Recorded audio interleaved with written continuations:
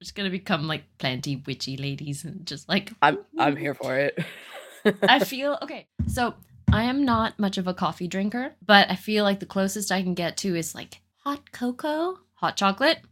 And so I've got my mug here with hot chocolate in it for once because our friend from Ottawa sent me a total surprise parcel, just like a hey, it's wintertime and you need cheering up, and here's a warm, like, comfort parcel care package thing full of carnation hot chocolate powder mix. Okay. Different flavors as well, because you can't get it over here. I have been craving the hot chocolate mixes from my childhood the entire time that I've been here. You'd think that like, oh yeah, you know, British chocolate, it's great, UK chocolate's great, and that like the hot chocolate mixes would be great. They don't do it for me. I don't know. I can't really describe it. But I've been craving this, and now I've got it in spades, like Excellent. buckets worth of carnation hot Excellent. chocolate powder. Well, I mean, Emily drinks tea, as we learned in this episode, not Lipton. Yeah. Not Lipton tea. Oh my goodness. I mean, I could never, so I'm with her there. I am channeling my Emily a little bit. I'm drinking sparkling water as per usual, but in a glass. I am using Ooh. proper beverageware instead of just drinking it straight out of the can. So we are the Belladonna Watch Club. Come get cozy with us while we dig into iconic shows and movies that one of us has never seen before. So we are on season 1, episode 9 of Gilmore Girls. This is the episode called Rory's Dance. So Rory has a formal dance being thrown by her school, which for the record is like no other school dance I've seen. Right. But this whole episode is centered around Rory trying to decide whether she's going to the dance, and she's going to ask Dean to the dance, and then Lorelai ends up hurting her back while they're preparing for said dance. And Rory goes to the dance. Lorelai stays home with Emily, who is taking care of her. And as we can all imagine, drama ensues. So this is a heavy episode. There's a lot. It's a big, big emotions in this episode. What did you think? Big time, yeah. I loved this episode. I love any episode where people are getting dressed up to like go somewhere, go to a dance, and especially like late 90s, early 2000s feel, the music that they play, the fashion. I'm going to get into the fashion a little bit later. There was so much that I just really enjoyed visually and audibly and then emotionally about this episode. I feel like my opinions and my sort of perception of almost all of the characters, if not changed, but shifted a little bit for pretty much everybody we saw. Yeah. Interesting. Yeah. Okay. Okay. I'm curious. I can't wait to dig into it. Okay. So starts Friday night dinner. Who's not there? Richard's traveling. Richard's in Prague. They are discussing how there's a Chilton formal because Emily read the newsletter and Lorelai did not. They're talking about will she, won't she? And Rory's saying, she's not going to go to the dance. And Emily automatically is like, Lorelai, what did you say to her? Lorelai's like, excuse me. I didn't say anything. This is all Rory. You leave me out of it. Meanwhile, she's like picking the avocado out of her salad. Emily's like, since when do you not like avocado? And she's like, since I asked, hey, what is this slimy stuff? And I said, ew, I don't like that. Like, or whatever. I just love the way she talks to her. I love the way she talks to her mother. It makes me so happy. So Rory is saying that she doesn't want to go to the dance. Lorelai is defending her. They're like, "Whoa, it's her choice, Mom." And Emily's just like, "Yeah, if she doesn't want to go, it must be because it's something that you said." Come on, man. Like, I see where she's coming from because Lorelai's fought tooth and nail to do the opposite of like everything Chilton would do. But this one time, Lorelai's like, "Hey, not on me. I did not do that." I found that I think Emily and Lorelai feel like parents, like both of them, like they are both being Rory's parent. Feels like they're both being the two sort of types of parents, the ones that are like very involved, like, well, I read the newsletter and I'm going to prepare this for my child, and yes, of course she's going to go off to the dance. And then Lorelai is just like, well, no, let her just be as she wants to be. But like Emily is invested in the school and the future, and Lorelai seems more invested in Rory. But they do kind of feel like they're co-parenting here in a way. And and I feel like they really play up Lorelai's childishness in that you can tell she's just like not in the mood to talk about the upcoming future plans and things. She's in times like these where she's just sort of picking out her avocado. I wrote that she's clinging to her childlike comforts. She's being a parent and a child at the same time, I think, in this scene. And I think the whole episode, she like, because we don't get any glimpse of the like work Lorelai, or like the whole episode, right. she's been like, she's kind of infantilized a little bit. Yeah. And they start it from the very, very beginning, the first scene with that avocado. And so they leave dinner, and then that's when Lorelai takes the chance to actually have the conversation with Rory about like, okay, but why don't you want to go to the dance? Like, I appreciate that she didn't want to have that conversation in front of her mom, who would be like, well, see, like, yeah, she has to go. Like, if there's no reason, blah, blah, blah. It's like, I really appreciated that she took the time to have a private conversation with her about that. And I feel like in this scene, she gave like just the right amount of encouragement and support, and like kind of tried to get to the root of it without being Emily was just like, well, you're gonna go. Because she asks her, like, well, why don't you want to go to the dance? Is it because you're afraid? Like, are you afraid that it's gonna be a bad time, or that you're not gonna like, she just starts like listing all these things, like you're gonna be embarrassed because you're dancing in a room full of people, and then you realize you shouldn't be dancing in a room full of people. Rory kind of concedes, which I think is great that Rory wasn't, she just didn't like, get defensive. She was able to kind of like, well, it's probably it. Like, I question, well, this bit got me questioning, and later on in the episode too, what is actually behind Rory's preconceptions of stuff. Similar to Dean. We'll see Dean a little bit later, and they both sort of have the same attitude initially about this dance, being like, oh, it's only for like those kinds of people, and we don't do that because we're the more like intellectuals, that's not what we do. We're like, why not? And I think in this scene, Lorelai, in this scene in particular, she might be wondering how much of her has rubbed off on Rory. And like how much of her own personality and behavior is influencing her daughter's choices and preconceptions and things.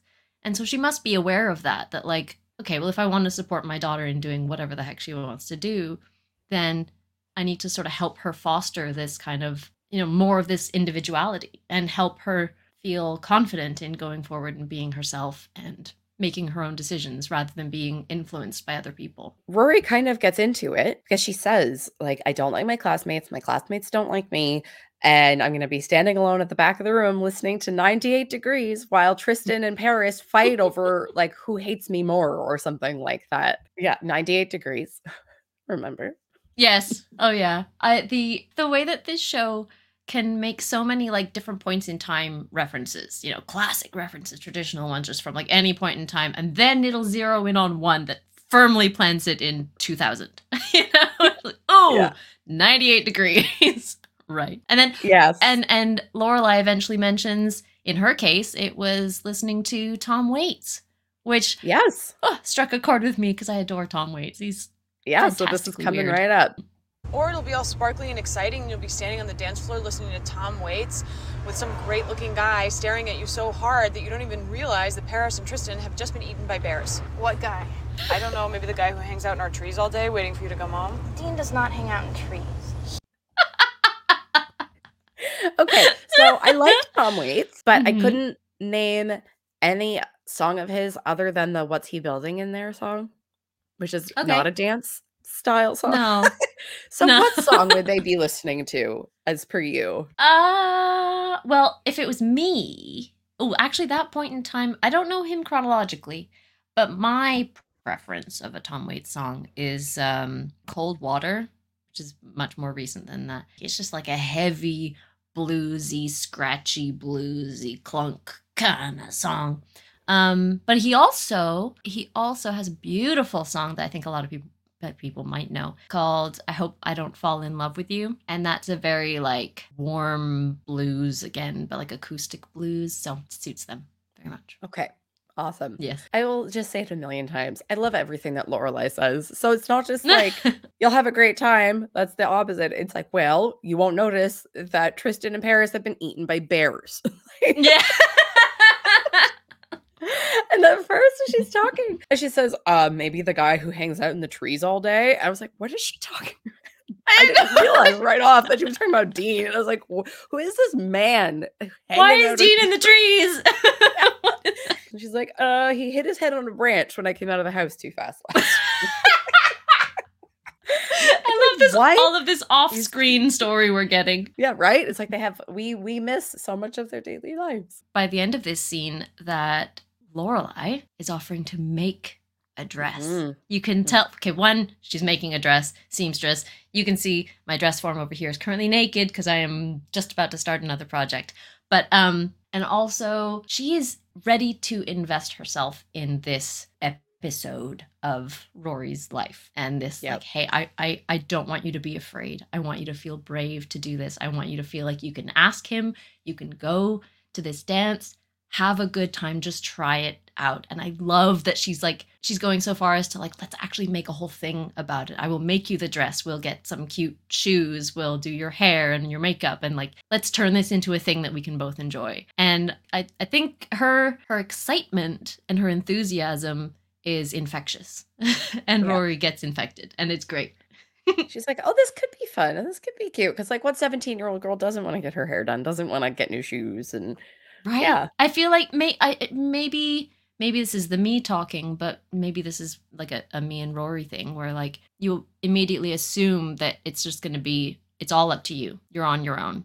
And if it was just me having to put together this dress, this whole outfit, this look, and all of that, I'd have no confidence in myself and I'd stop before I even began, So just have not just your cheerleader, but your supporter go in with you. Oh, it's great. Yeah, I don't think Rory would have been quite so hesitant had it been Stars Hollow High, because she'd have Lane there, like Dean would be there. It would already be like a more familiar situation. I think it's because it was generally like the Chilton kids and just the whole social scene that she's not used to and doesn't want to be part of at all. Right. And yeah, she just doesn't feel included nor really want to be included because of like the type of kids that they are.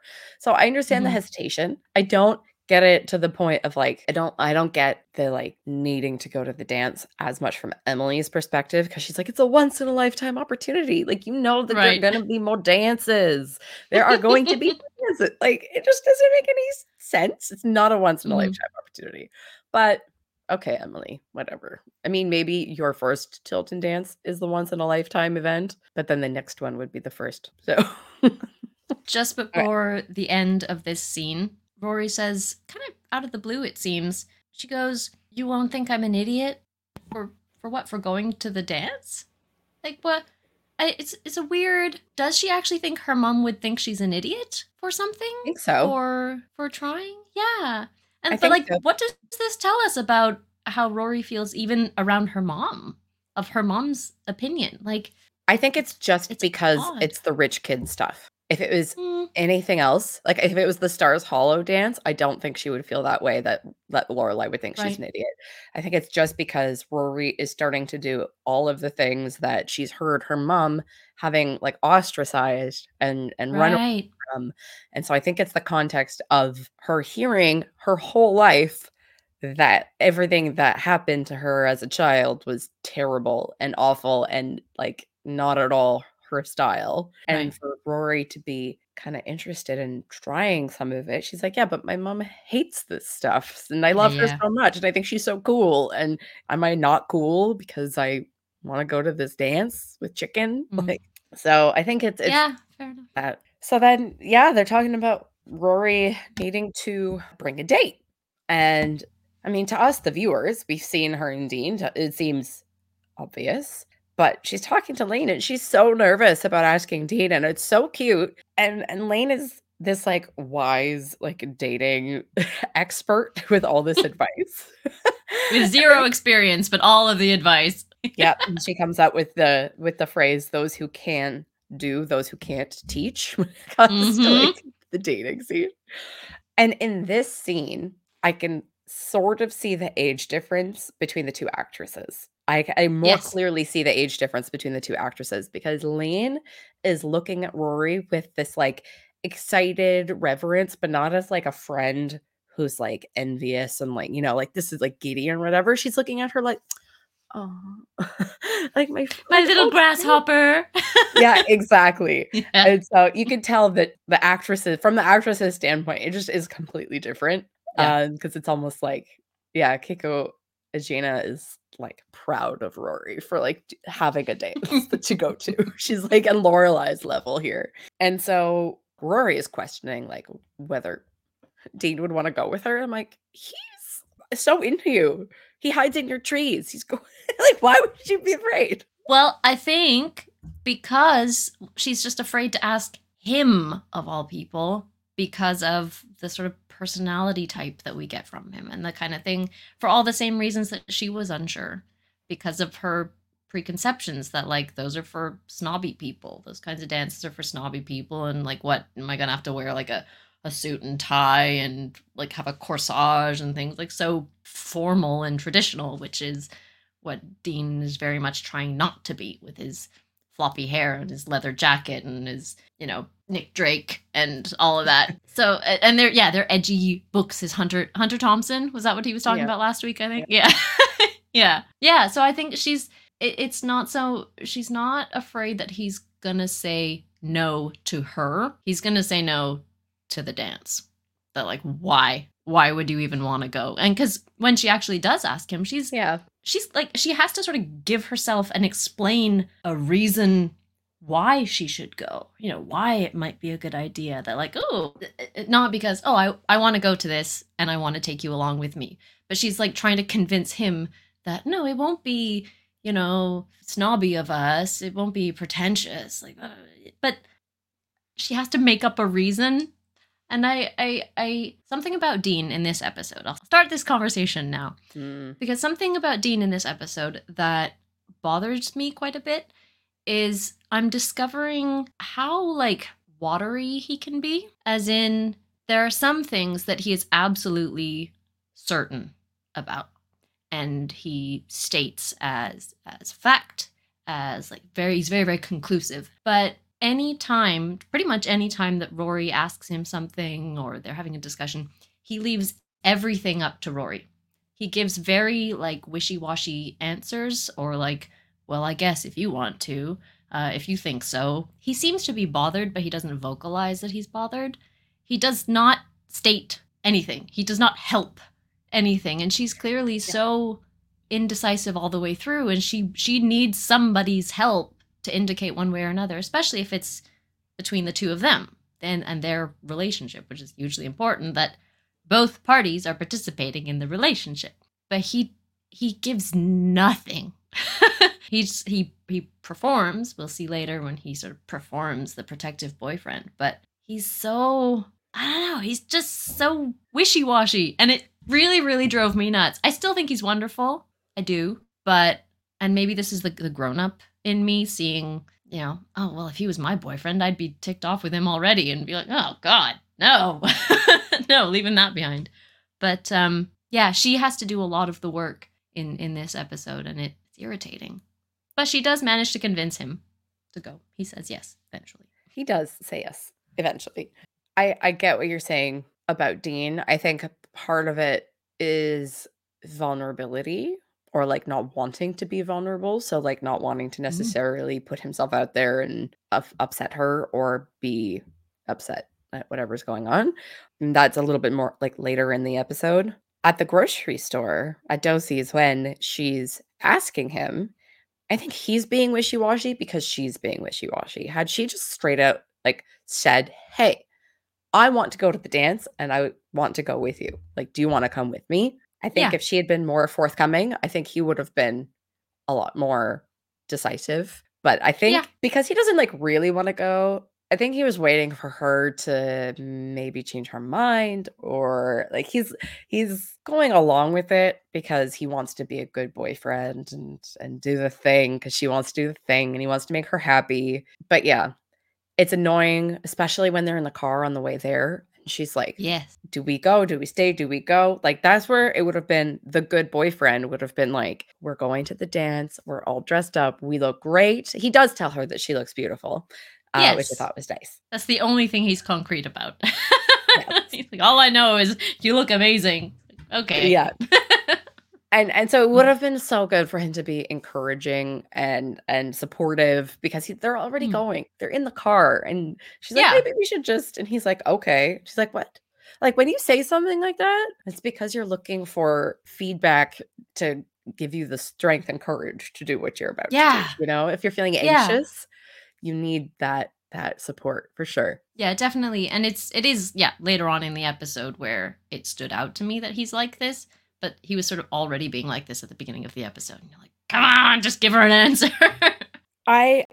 As much as I don't love the like wishy-washiness in the car, I actually do kind of like that he tells her that he's like not super interested and that he does vocalize his discomfort about that. Yeah. Because some partners, especially teenagers, I feel, some people would just be like, oh, this is what you want to do? Okay. And just like go along with it without actually telling them what you think. And so I kind of, as much as I was like fully rooting, for Rory, I'm like, no, you should be excited, Dean. You should just want to go everywhere with her and do everything with her.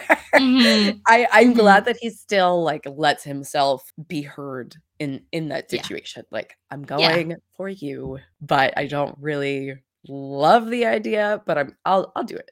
I'll do it for you. So I liked that because it still feels like he's not just being a doormat for Rory, and he's not just like fully the like secondary character who's just along for the ride.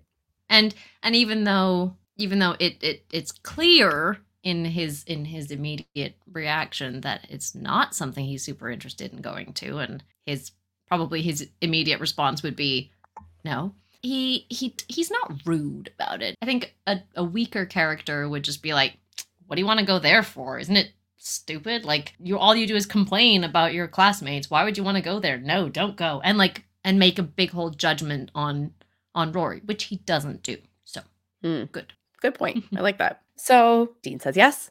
They're going to the dance. Lorelai is making Rory's dress. The color of that dress is stunning.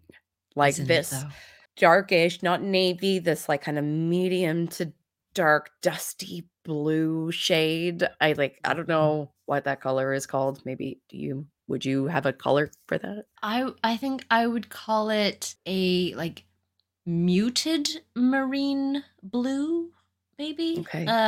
Yeah, coastal, sort of muted, like darker coastal blue. Yeah, sure. Yeah.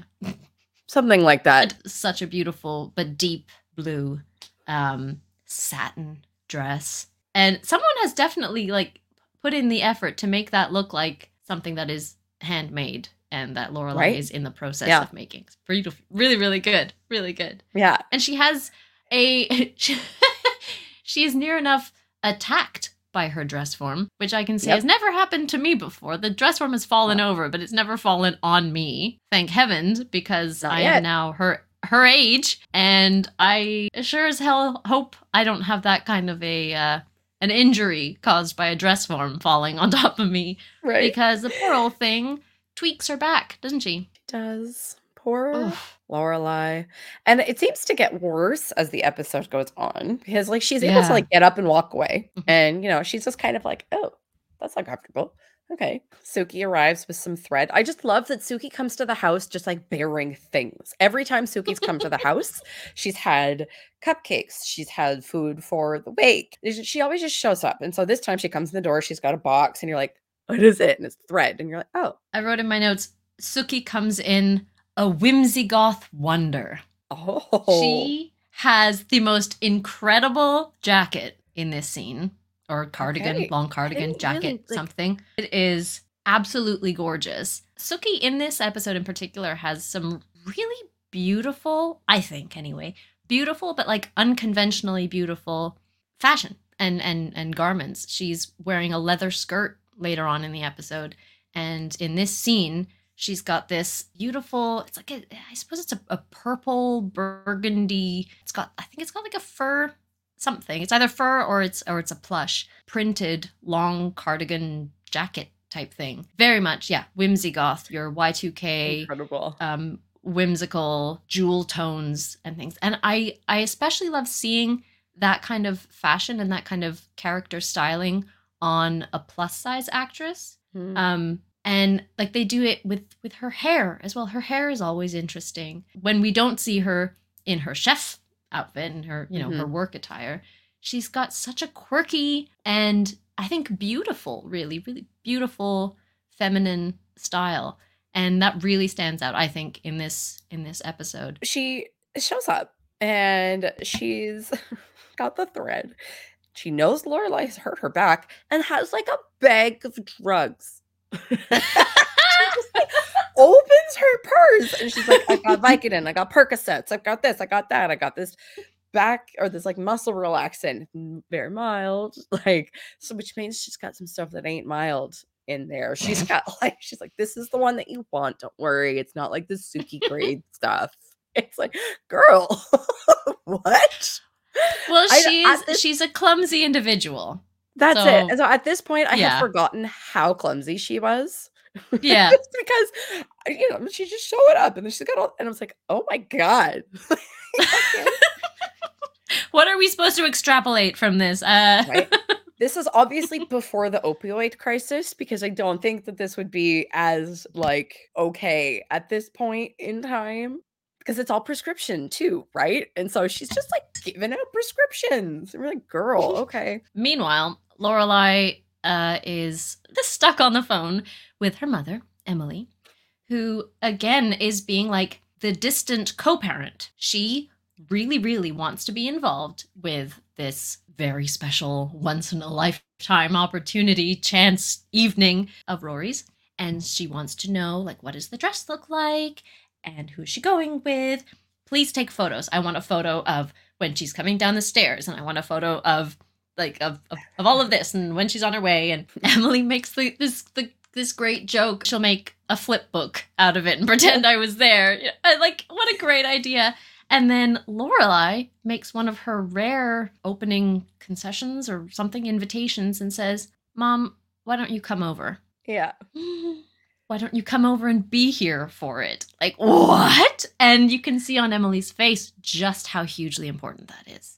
Yeah. That, like, yes. Like, I was ready. I was preparing myself to sort of, make do with being over here, but you're inviting me. Yes, I will be there. Okay. Emily calls with the intention of, like, convincing Lorelai to make Rory go to the dance. And so that's right. Oh, yeah. Emily is going on and on and on. And Lorelai's just letting her. She's like, yeah, okay, for so long. Mom, Rory is going to the dance. She is? Uh-huh. Oh, that's wonderful. I'm thrilled. I'm making her dress right now. You're making her dress? Yep. But why? Well, so she'll look really ugly and people will point and throw rocks. So she's like, the level of the amount of joy on Emily's face, she's just like, oh, what? Like, this is so important to her. And like, maybe we don't really get it, but this is so important to Emily. And she's just over the moon. And then in a split second, she's like, what? She's like, you just ruined this for me.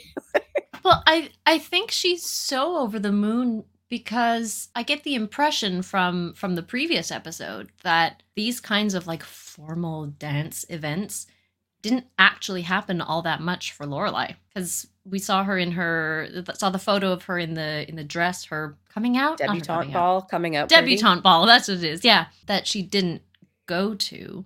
So were there other occasions where she said absolutely no? And so for Emily, I'm just going off of that. I'm assuming that for Emily, this is not the same, but it's the closest they've been since Lorelai was that age.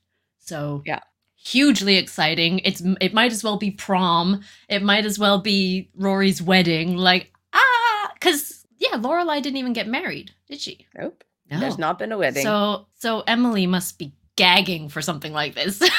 Yeah. And so she fully, I think she was fishing for the invitation from Lorelai. I don't think she was expecting her to take the bait, but she was fully like, she's like, you take all these pictures and to make a flip book so I could pretend that I was there. Like she wants to be there so badly. Like if it was up to She Emily, does, yeah. Rory would be leaving from her house. Yes. But- Oh, absolutely. Yeah. But she's like, no, I'll just have to make do, And so that like Lorelai is slowly sinking to the floor, like her back hurts, and her mom is like fishing for this invitation. And she's like, Mom, do you want to come? And she's like, Mhm. oh my God, Do you think she was actually expecting her to invite her? oh, fully. I feel like 100%. yeah.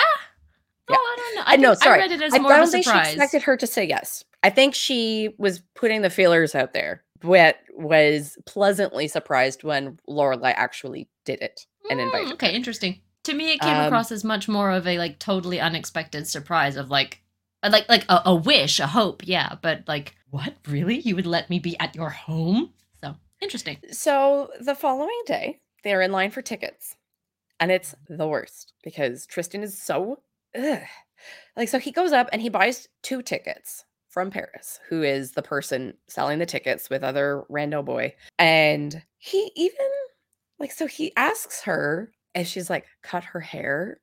It's like, is your hair shorter? She's like, yeah, 1/4 inch. But like, that he genuinely did not notice that. And he's still like laying on the compliments, but not enough to make her to like lead her on, but just enough to like feed her. He is being manipulative. Crumbs. Yeah, Mhm. that's it. Exactly. It's crumbs. Just to like Deliberately dropping crumbs. Yeah. because he knows that she's infatuated with him. So, and he asks her like, "Oh, well, do you need a date for the dance?" Oh, no, you wouldn't. Like he doesn't even give her the chance to say yes. He's like, "You wouldn't be available this close." Like he's so smarmy and slimy and slick and gross. It's a weird like disguised cruelty because Yeah. it's kind of a compliment saying like, nah, you wouldn't. Obviously you have someone this close to the dance. Obviously someone's already going along. It's it seems complimentary, but it's just conniving enough that she takes the bait, she takes the crumbs, and she's just dragged along with it. And This is another part where some of the characters I started to see in a slightly different way, because seeing just how wimpy Paris gets around Tristan, one, it gives her character depth. Absolutely beautiful, brilliant. But like to see just how far that extends in like how crushed she can be and how painful unrequited love can be, even in someone who she's not like the school bully. She's just a really mean girl and just like directly bullies Rory. I've never seen her be horrible to anyone else. Have you? Is she horrible? No. I don't think so. Well, she's very one note with everybody, I feel. Like she's still very like she snaps at people and she's domineering and she has these like ridiculous expectations and all of that is just because she wants to feel control in every situation because she feels so like her self-esteem is like 0.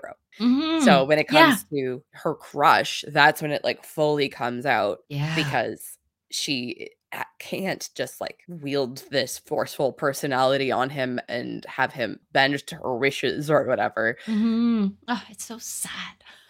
It really makes me feel sad for her. And Tristan totally takes advantage of that because he knows how she is.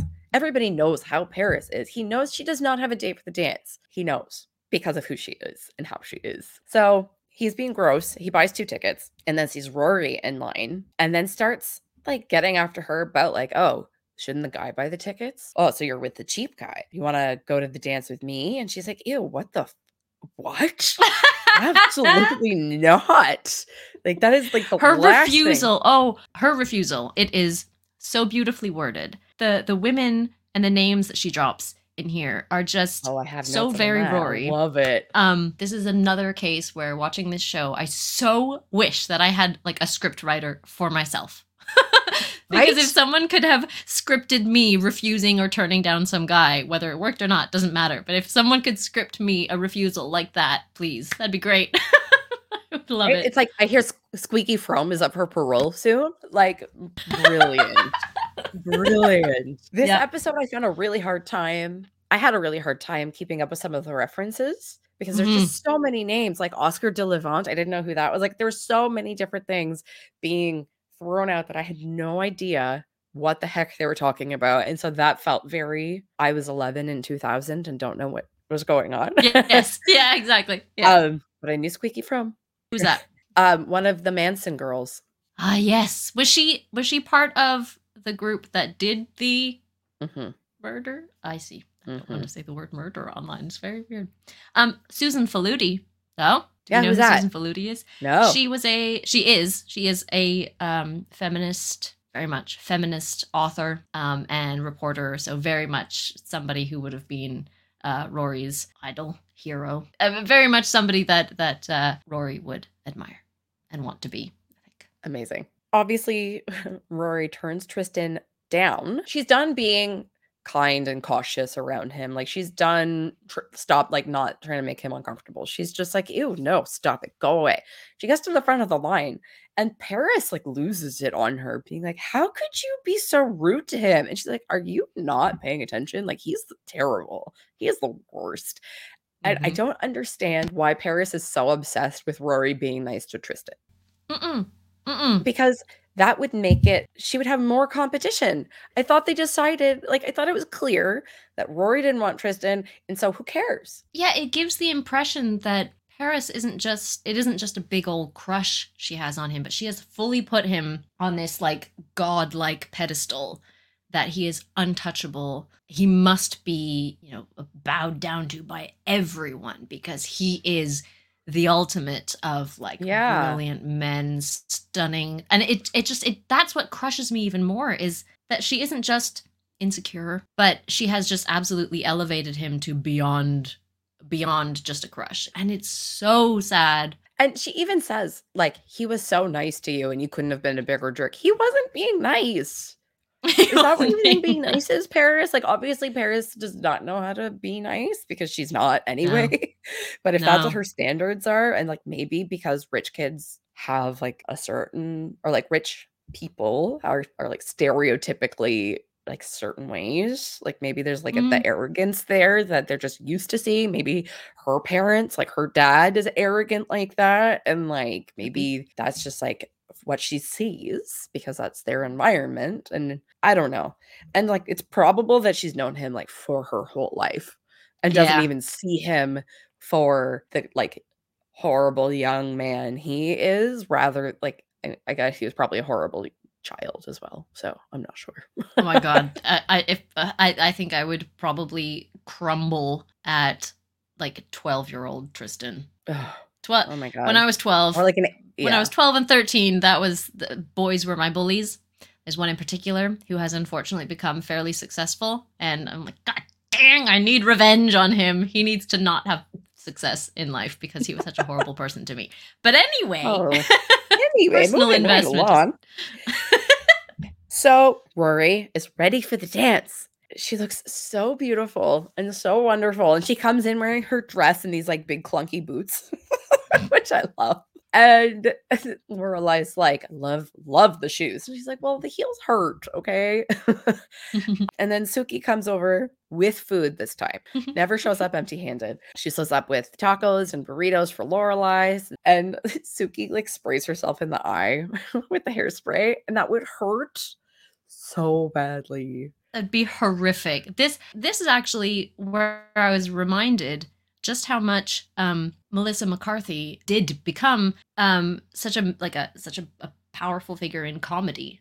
Like, obviously, she's been hilarious in this show so far, but this like physical comedy, not going too over the top. Like, it doesn't become stupid and she's falling everywhere and then the bookshelf falls down and it's not over the top like that. She just plays it so well that I was reminded like, she is a master comedian. I think just absolutely fantastic. And I love this line that she has regarding Rory. So she's not asking about the photos. She's not like, take pictures for me. Instead, she's like adding to Rory's experience, saying, at some point tonight, walk down a flight of stairs. Oh, it's like movie stars. Like, you look like a movie star. Movie stars always walk down the stairs. And you're like, that's it.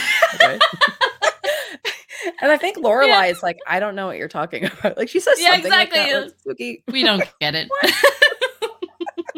I get it. And so I get it. I like that with the hairspray. So Lorelai gets the hairspray. She's like doing her hair. And then she goes through like all the different scenarios where like the hairspray will work. She's like, okay, you can do one slow dance, like 3 fast songs. But if you want a mosh, we're going to need another coat. Yeah.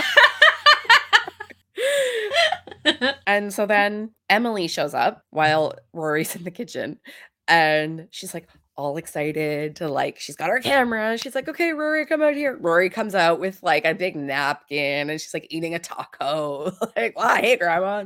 And this is where Lorelai actually jumps in and it's like, grandma is here for like the pretty picture. So go back, lose the taco in the bib, put the shoes on, come back out for the pretty picture for grandma. Yeah. And she actually like indulges her here, which I thought was really cute. Yeah. Yeah, definitely. And so, Emily is so excited and she's like taking all these pictures like pretty well, by the way, like the angle, like getting down and crouching instead of just like awkward, like, I don't know. I thought that was, I would be interested to see how her photos turned out because I was impressed. She was very close up.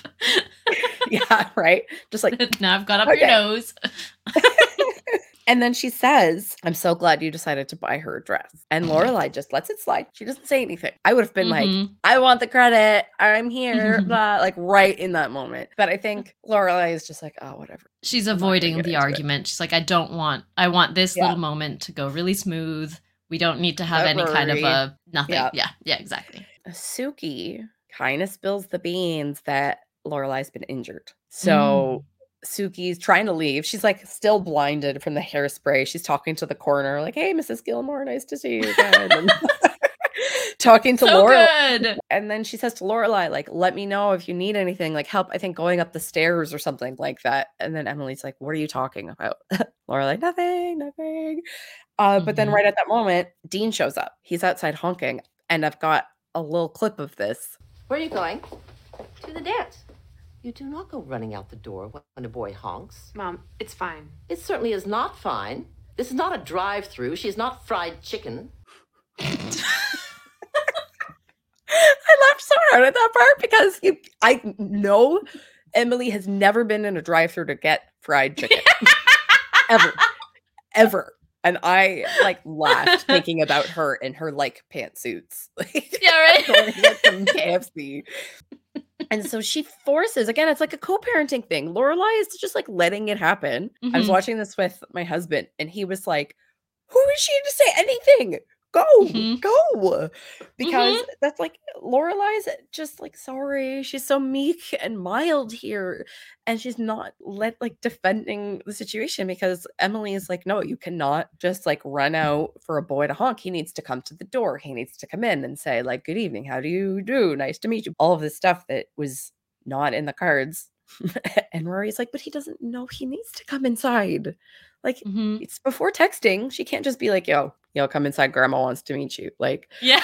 And so it was so uncomfortable. They're there for an eternity. He's honking and honking and honking. I think another part of the point of this is, as if it hasn't already been introduced, but to really bring forward this contrast, I suppose, not just contrast, but theme or image of Dean being the like less dignified not country boy, but like just less dignified, very like hokey, earthy, uncivilized kind of side boy who doesn't have the manners or the breeding or the whatever, which we will get into a little bit later, well, shortly at the dance, that I don't think has actually been brought up much in the show yet, but then it does. And it hit me a little bit later on how great the divide is between the Chilton elite folks with all the, the breeding and the whatevers that we've already seen in Emily, obviously. And then, the people that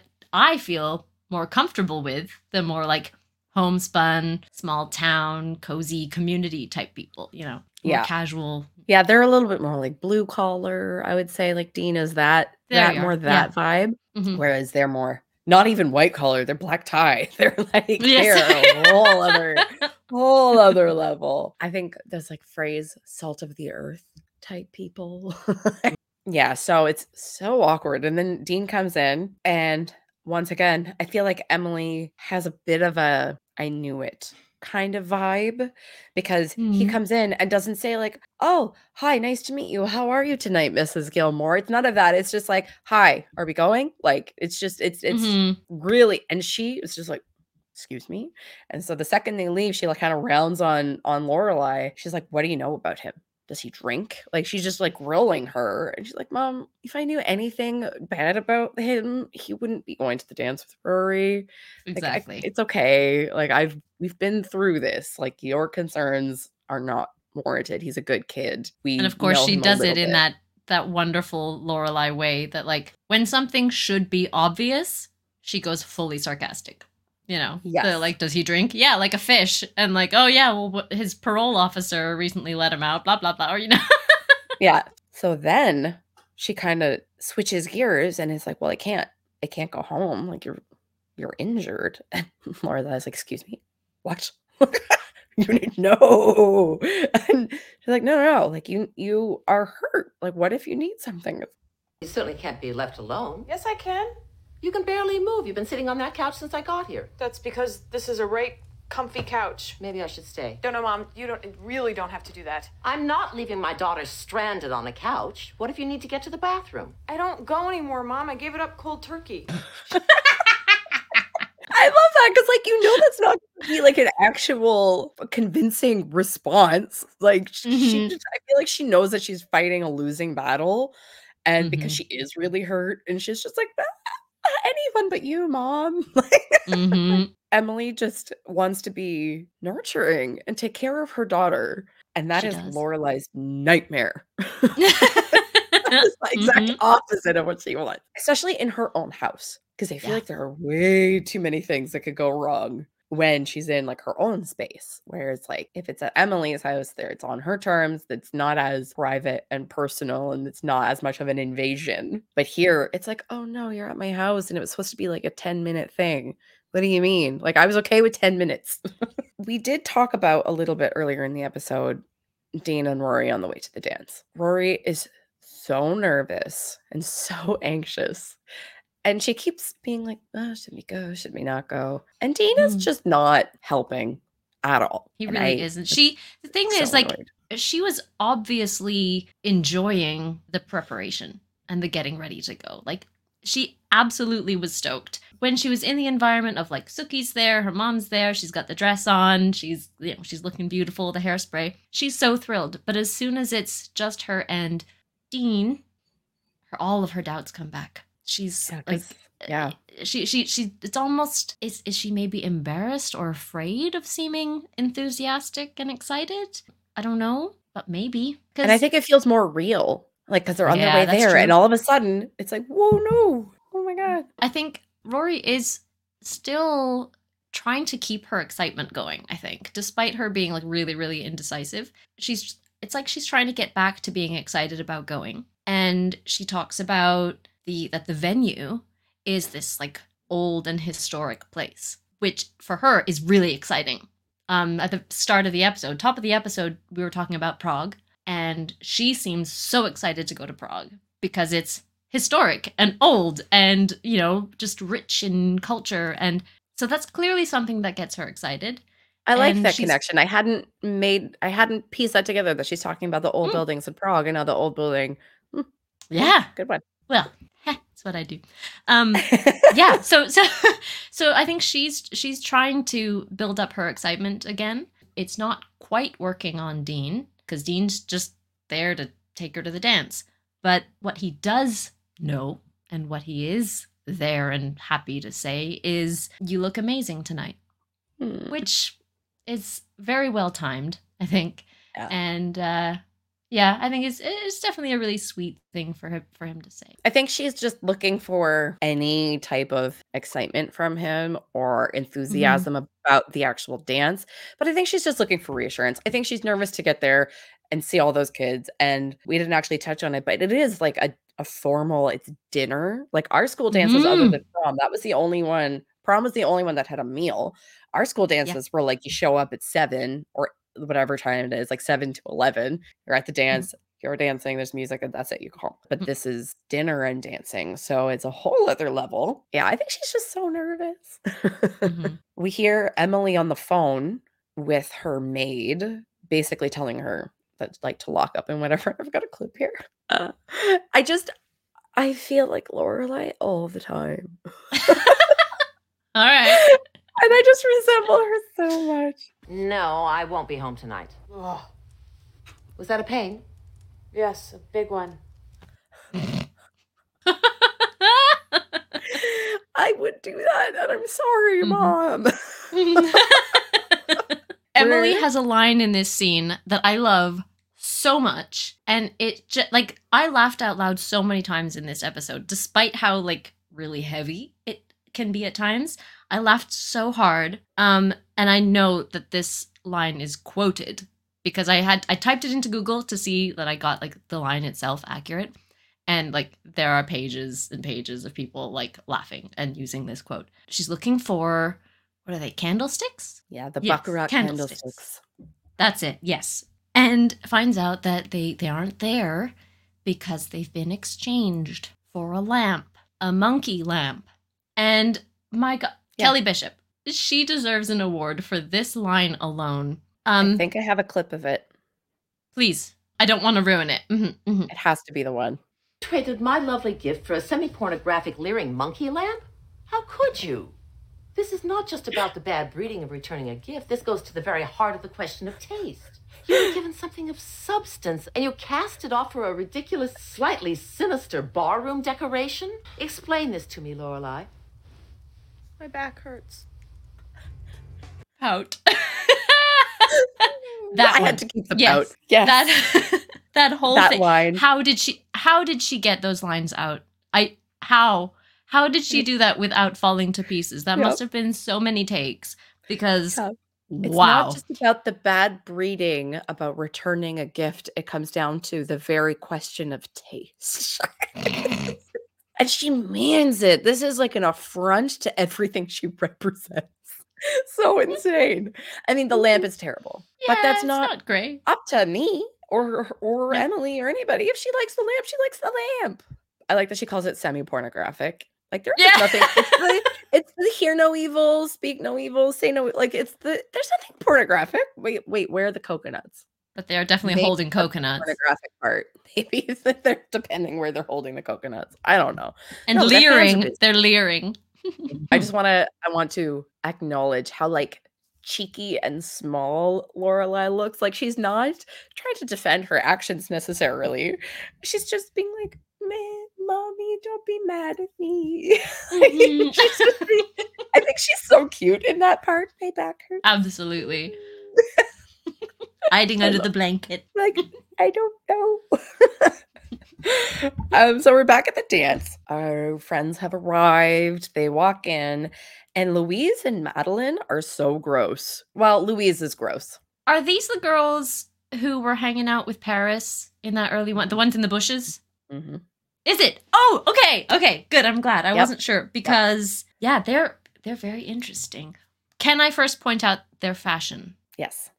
I need to go on a fashion tangent here because this entire scene, everything to do with the dance. We mentioned Suki earlier with her amazing Y2K fashions, but these chicks are still like, they're hanging on to a little bit of late 90s, like even like a few years prior. And they've got the crochet, the chokers, they've got updos with clips and butterfly clips, I think. And the necklines, they're all the scoop kind of neck, like or spaghetti strap, like super tight. Like sort of rectangular something or other crochet. Their hair is all either up or it's like nothing kind of spiky to it. Spiky things. Spiky. The makeup, it's so like really, really beautifully done with just tiny alterations for their personality to come through.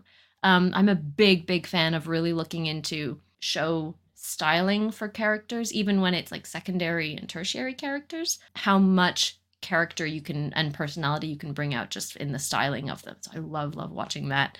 And for me, this was just a hugely exciting scene to jump into and just like feel like I'm part of it, you know. And they do it with Paris too, because her dress is a little bit frumpy, a little bit It is. awkward. Like, she's very conservative in time, and like she's not very like fashion forward. And so her dress feels like a mother of the bride dress, and It really not does, yeah. yeah. Yeah. It's really old-fashioned. It looks a lot more sort of classic, maybe late 50s, 60s, rather than like the cool, edgy, kind of early Y2K, New Millennium stuff. It But feels not very, in a very dated. glamorous, like even like not No. like a glamorous rockabilly movie star 50s, 60s. Colors like like a not nice olivey green. I don't know. It's just Chartreuse. not. Yes, it's chartreuse, and it's not flattering, and No. it just makes her look Bless her.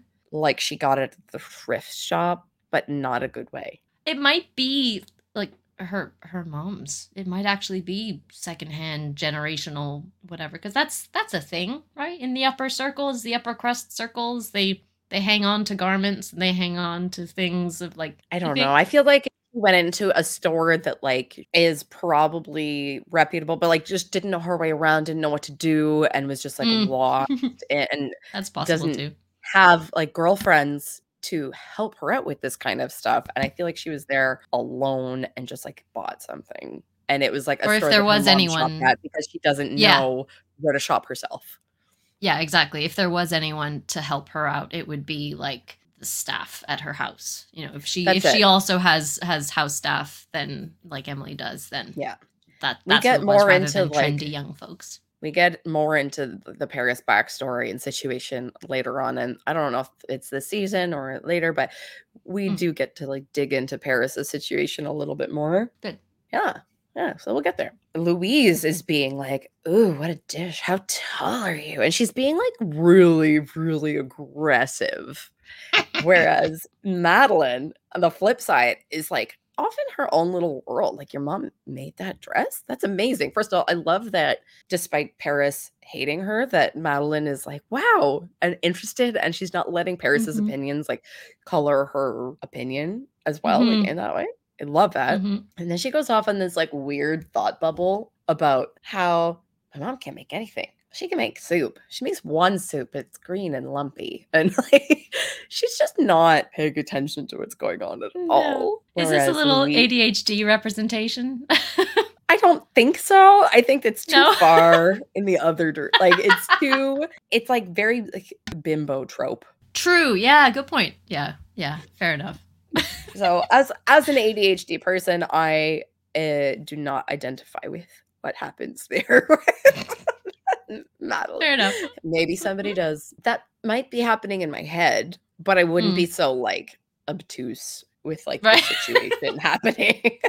Like, I wouldn't be saying it out loud. I'd be ignoring the gross stuff happening and then just being like, And Dean also thinks it's gross because then he like puts his arms around Rory and is like, do you think I'm tall? Is it too tall? And they're just like cute. And Louisa's just like, ugh, gross.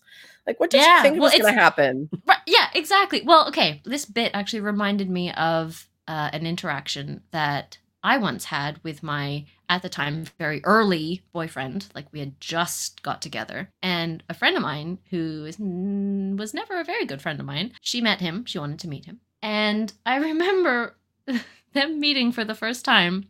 She thought he was the bee's knees and really cute. And she made it very, very clear how she felt, and was just outright ignoring me and speaking directly to him. Like, she had hands in her back pockets and like adopting this kind of cool girl stance and going, so do you have any tattoos? And like that is the exact same thing. Like, so how tall are you? That's yeah, exactly. Yeah. And the best part of this was my boyfriend at the time, Adrian. Shout out Adrian. He got to say, no, but I have my nipples pierced. Just completely like, just threw her for a loop completely. And I was standing there like, yep, that's my boyfriend. Like, it was news to me, but also she had absolutely stunned me by how like overtly flirtatious and like she was being there. Yeah, he almost did a bit of a Dean thing by like directing the attention eventually like more towards me and like, okay, we're the ones who are together. So Dean, I think in this moment, just like Adrian eventually was doing, he goes into like performing protective boyfriend mode. not with pierced nipples, but Putting on a show. okay. Oh, yeah. I don't want her being uncomfortable in this situation, but I can tell she's not handling this. She's clearly not saying anything. How do I regain control over this and like put that other girl in her place? And and he literally wraps his arms around her and he's like, "What do you think? Am I too tall?" And they make it about them kissing. Oh, well, when I'm in heel, or not about kissing, but they make it about them being, close. And she's saying, when I'm in heels, it's not so bad. When she's not wearing heels, well, then I'll have to stoop, so we can be close together and canoodling and like, great job, Dean. Yeah. I just truly don't understand what Louise expected. Like, what he would just be like, "Yeah, you're hot. Bye, Rory." What was the point of that? Anyway. I don't know. Anyway. But what's the other girl's name? Madeline. Okay. Bless her heart. She's adorable and sweet. She's the one who, that other episode in the bushes, when she was in the bushes, she's like, let's just give up trying to like dig up history on Rory. And she's like, forget about it. I don't like this. Can we not be in the bushes? Like, leave this alone.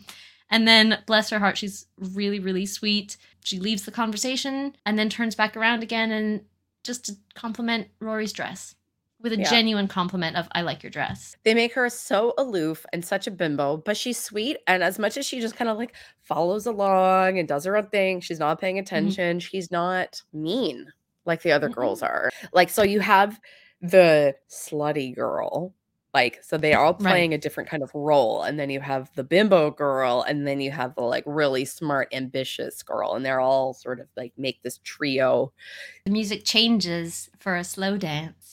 Yes, because they're still trying to figure out how long they're staying and what they're doing. And so Rory's like, "Do you want to dance?" And he's like, and she's like, "A slow dance?" So like, can we at least get a couple slow dances in? And so the music changes. It's a slow dance.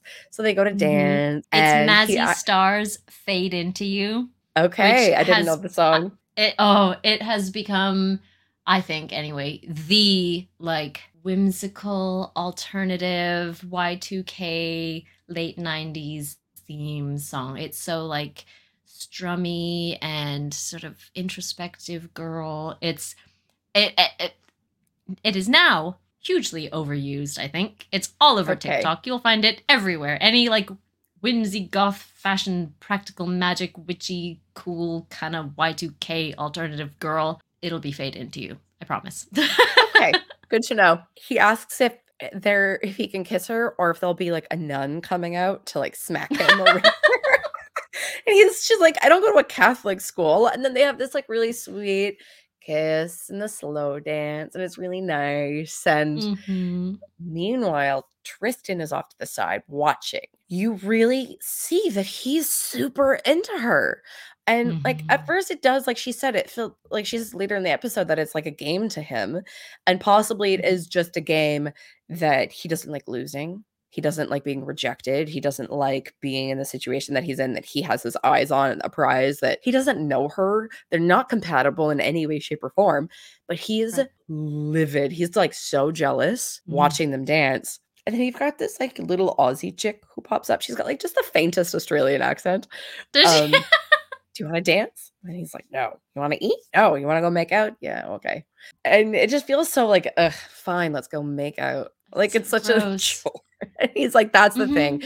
Physical affection that you are giving me when I'm giving you nothing in return is the thing that I will walk away from the situation for. It's so gross. Back at the house, I have 2 clips about this. We're going to play them together.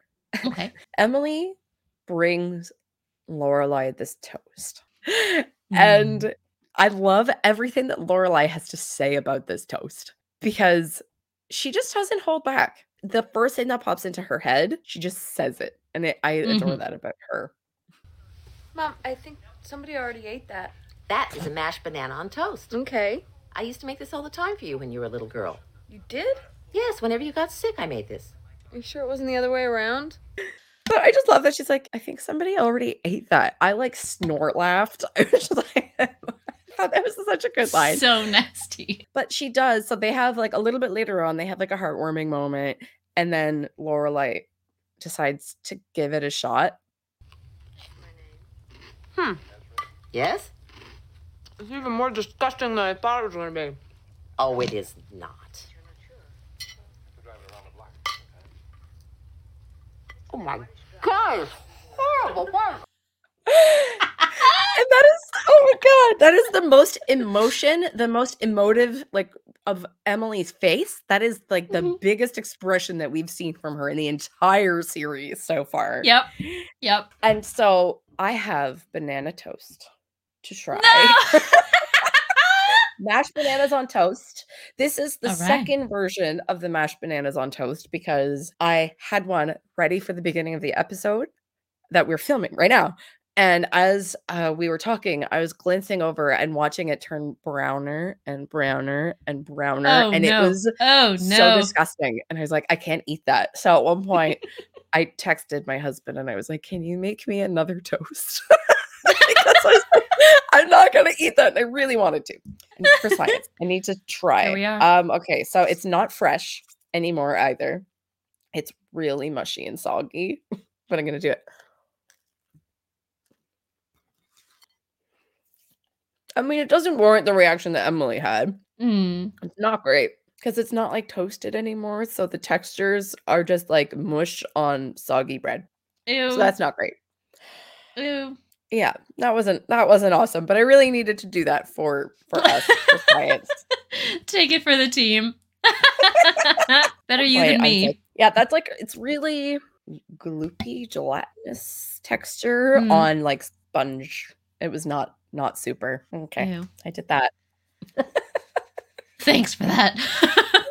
Thank you for science. Emily just wants to be needed so badly. Like, she's here to help. She wants to help. And so she's like, well, Suki left a burrito in the fridge. She's like, okay, I'll go heat it up for you. And she's like, I'll eat it cold. And you can see Emily's just like crushed. She's like, okay, like, I'll just go get it. And then she's like, hot is better. And so Lorelai is like allowing the situation to be pleasant. And Emily was just so excited, like, oh, I'm gonna go like microwave the burrito. Like, she's so happy. They seem to be on the brink of being like, of working all right together. They're enjoying each other's company. They're sort of, meeting on the level of, oh, this toast is disgusting. And they're watching, I don't know what film, but it's a film with Barbara Stanwyck, who, as they describe, she's got a sort of a deep, husky voice. And I love that they meet at this point of talking about Barbara Stanwyck. They both seem to admire her in some kind of a way. They talk about her voice being, a deep, husky voice. And Lorelai takes this rare moment to compliment Emily and say, you've got a bit of a Barbara Stanwyck, a deep, husky voice, Mom. She's like, what? No. Yeah, she absolutely does. It can sound like beautiful and warm, and they're both tickled by this. Like, they're smiling together, genuine smiles of enjoying this moment, enjoying what they're watching. Yeah, and Emily says, so you love teasing me, don't you? And Lorelai's like, well, yeah. Yes. Yeah, of course. And then they're sitting down and they're watching TV and they're so happy. And so they're just like getting into this rhythm. I think that's what you said, was like a rhythm of a level of comfort, I think, that they haven't had in a really long time, or they're allowing each other to enjoy. They're letting their guards down a little bit. And then they do have this really, really sweet moment here. You know what, Mom? I made the dress. You did a lovely job. Thank you. With Rory and the dress. Thank you. Oh, so nice. Isn't it beautiful? Something I like in that scene, and in a lot of scenes like this, is that moment of genuine tenderness and honesty happens without them looking at each other. And I think that happens so often in real life, that you can really let out your truth and be vulnerable if you're not looking directly at the person. And you can have really, really honest conversations when your gaze is taken up by something else. When you're not looking at each other, when you're both focused on something else, it opens it up and makes it so much easier to be so honest and genuine. Or some parenting advice is like, get them in the car, like talk in the car, because if they're sitting next to you and they're sitting in the back seat, you don't have the vulnerability of looking straight into their eyes and them feeling like exposed and raw. And you can actually talk to them a little bit better and get more out of them if you're sitting side by side. Yeah. And so they are being honest and vulnerable and comfortable and great, not looking at each other. In this next scene back at the dance, we get the ultimate confrontation, staring each other in the eyes. We get Dean and Tristan meet. So oof. Dean and Rory, they're sort of packing up, thinking like, okay, are we gonna leave? Are we gonna head out? Okay, it's time to go. I should mention before this, we've had a great reveal about yes. Paris and Paris's date, who turns out to be her cousin, Jacob. Yep. Who has the audacity to go, and he's clearly seen Rory and Dean being like snuggly and canoodling and dancing on the dance floor, and the guy still has the audacity to ask like, oh, is he your boyfriend? Well, no, because up to this point in the episode, we've been avoiding the word boyfriend, we've been not saying boyfriend, girlfriend, this is still an up in the air thing. And so he goes ahead and asks for her number as if he has any kind of a chance. Like, we don't know who this guy is. And it's only then when he reveals, oh, no, I'm Paris's cousin, which Rory takes quietly. She takes it into herself. Like, brilliant. This nice little tidbit of knowledge of this, like, thing. She's got the upper hand, but she keeps it to herself. You know, she's not going to go and jump around with it. She just says, okay, thank you, Jacob. Have a great night. Yeah. Paris just fully confronts Rory on this and manages to just mess this up so badly in her frazzled state, I suppose, thinking that she's winning this argument and like really being really intimidating in front of Rory, when instead she reveals all and is loudly overheard. She's screaming this. Yeah. Loudly overheard by like everyone in their vicinity, everyone around. And like, so who she did you spills tell? The beans. Yeah. She's like, yeah, nobody. You just told everybody. Meanwhile, Dean is getting their coats because they're getting ready to leave. Right. On the way back, we have the confrontation, Dean and Tristan.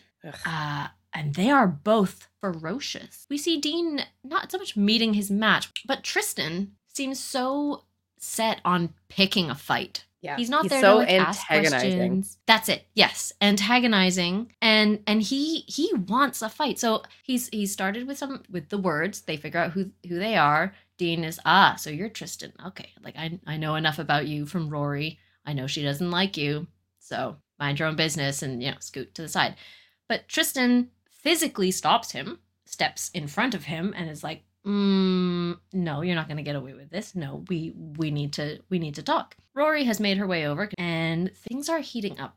Tristan takes the conversation to making quips and comments about Dean and class. So we were mentioning this earlier, this whole like blue collar thing. We're highlighting in a way, Dean's class, Dean's place as far as like on the societal ladder. And his language, everything that we've heard from him earlier in this episode, like when he arrives to pick up Rory, he just says hi, not how do you do or hello or whatever. He's got very casual language, the car honking, super, super casual, no upbringing, let's say. Oh, and is it Louise? Louise makes a comment earlier when Dean and Rory arrive. She says, he's not from the manor born, which is such a weird old-fashioned way of speaking. And Tristan just goes in. He's talking about, have you got your buggy parked outside? Oh, you don't want to be late for the barn raising. Yeah. Which is just, I feel like, I think Dean, he doesn't so much take offense by these quips and jabs themselves. I don't get the impression that he's actually all that concerned or insecure about his background or his upbringing or his station. I think it's more just the fact that Tristan is trying to find something to come at him and jab at him. That he's using it as an insult when he's like, you think that's stupid? Like I can't fight you. It feels like I'd be fighting an accountant. Like the fact it's the fact that he is using that against him when he's like, I think your life is stupid. You think my life is stupid? And like, let's not forget. And so they start taking Dean's character in like a bit of a different direction at the very beginning. He was from Chicago. Like he's not some country bumpkin But No. they start kind of building that narrative a little bit more as the series goes on, Okay. where they like take him away from the like he just moved here from Chicago, and like I don't know, maybe it was rural Chicago, but and like I know Tristan doesn't know that, and all he thinks is like he's a small town boy, and maybe that's why Dean doesn't take it personally. They really try to make it seem here that yeah, like Dean is the country bumpkin, Mhm. and Tristan is the well-to-do, high class, highborn. I wonder what actually, if it is just Rory that is at the center of their fight. I mean, it must be. It must be because they get violent. Mhm. It turns into a fight. Dean pushes him out of the way, pushes, nudges, whatever. Tristan shoves him back, and then it just explodes, and it's a full-on fight. And Dean gets really scary because he literally says the words, "I'll kill you." Yeah, I did not like that. I didn't like that at all. I'm going to put that down to the time, like the Y2K thing. Maybe that kind of language. I feel like maybe that kind of language was on the TV quite a lot at that moment of like, he's my hero, he's my romantic hero. He speaks in such dramatic terms. Maybe? But yeah, I didn't like that. He really, really scared me. I think it's also teenage boys. They don't realize the weight of their words quite as much, and they're tough and they're macho and they're like oh like they get really. I don't know if it's necessarily the times. I think it's maybe the age overall because I feel like teenage boys in a fight now would still say that. Good point. Yeah. Like he's like, "'Cause I'll kill you, idiot," and then he says like, "You'll never come near her ever again." Like it's not about Rory. Like right now it's about them and their testosterone and it's a pissing contest. It's annoying, first of all, that Rory's just like not saying anything. Like she's trying to get them to leave. Like she's trying like, okay, let's go. Like let's get out of here. But who does Dean think he is to say who can go near Rory ever like in the first place? Like Rory's Yeah. been perfectly fine. Just like I thought that was gross. Yeah, the whole fight was gross. His approach to the fight, like I like that he didn't want to fight Tristan. I like that he kept trying to like walk away, but his like macho protector, she's like my property that you can't come close to. Like I didn't like that at all, but Rory didn't seem to mind. I think maybe because it's all adding up in her brain of like, well, how does he see himself in my life? Like, who does he want to be? Oh, he will fight for me and defend me and protect. Like, oh, what is that? How do I feel about that? I don't know yet. And then I really, really wonder, like, regarding Tristan, what is it gonna take to shut him down? Because every turn she has shut him down. She has not given him even a glimpse of like, oh, I might be interested or I might find you. Not at all. Not even a moment, not a drop. So what is it gonna take? Me, I've never seen the series, remember? I've never seen the show. So I have no idea what comes out of this. But right now, I'm really, really wondering, like, what's it gonna be? I don't know. See.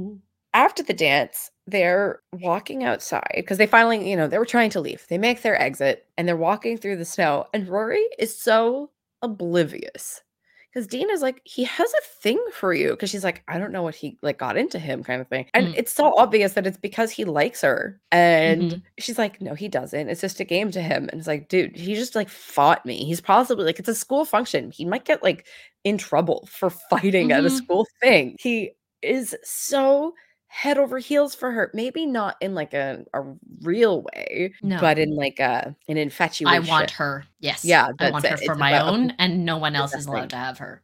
Yeah. In this scene, the song playing in this scene is called 13 by a group called Big Star, who were a maybe few hit wonder in 1972. I'll just point that out. It is an absolutely beautiful song.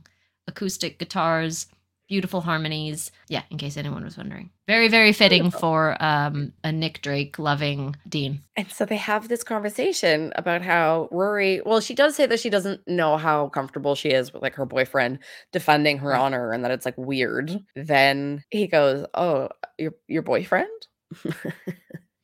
And then they have this back and forth where she's like, oh, no, I just meant, like in the broader sense of the word. And then he teases her about that because eventually she's like, are you my boyfriend?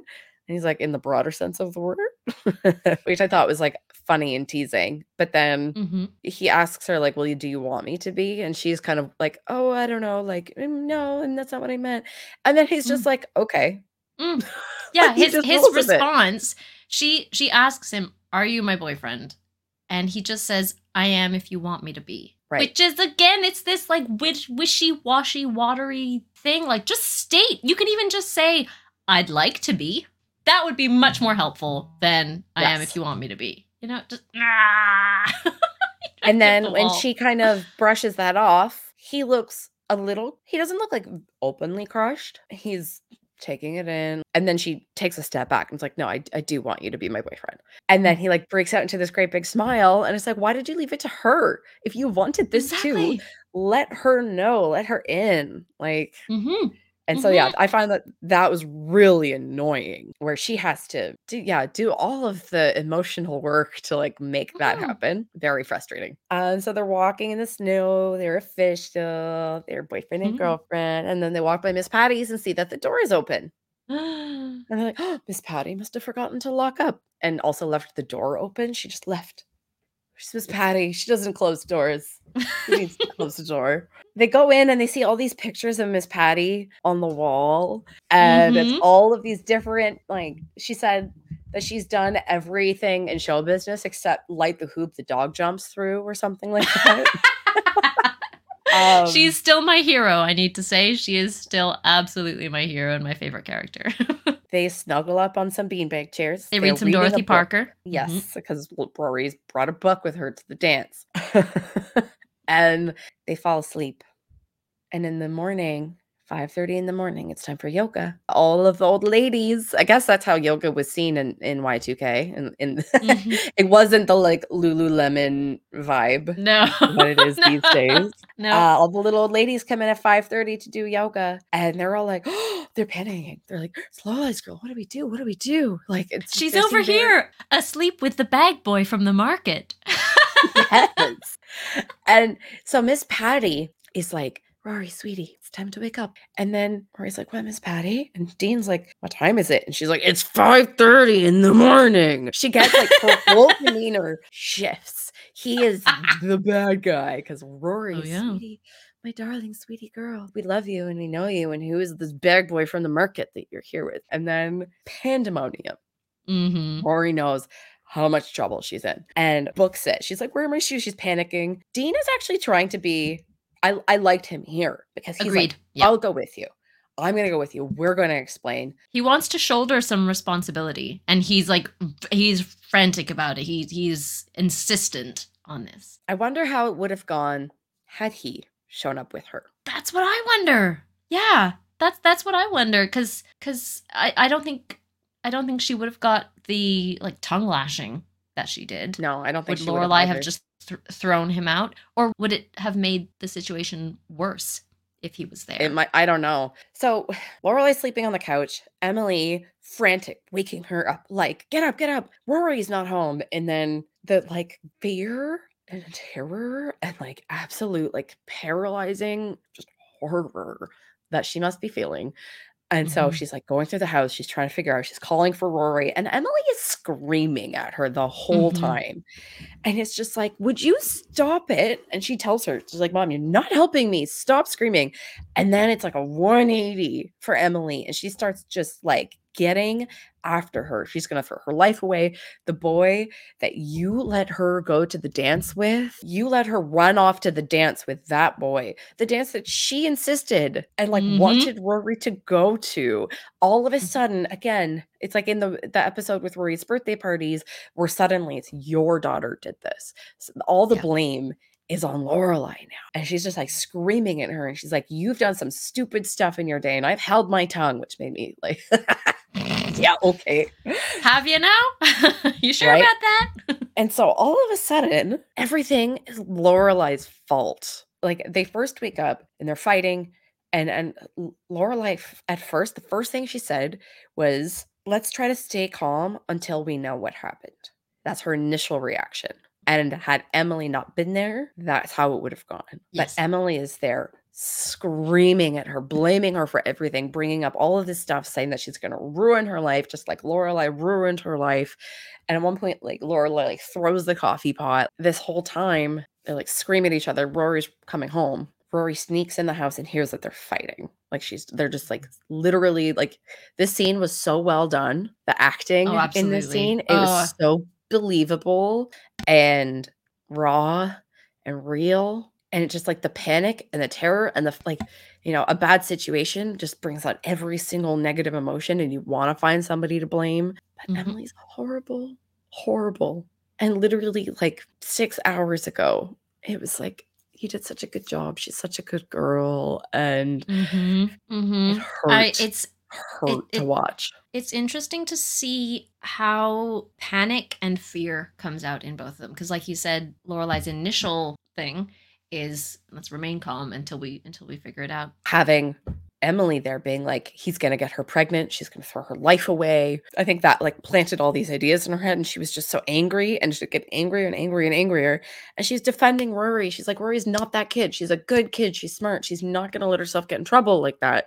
And Mhm. that's not what happened. Nothing happened. And she's telling her like, Mom, like you're way off base. You don't know what's going on. And Rory is hearing this because she snuck into the house. She's hiding. Emily storms off because Lorelai's like, if you're going to be saying that to me about my life, about my kid, if this is how you're going to be, get out of my house. So Emily leaves. And Rory comes out and starts saying, Mom, thank you for saying all that stuff to Grandma. And Lorelai just rounds on her.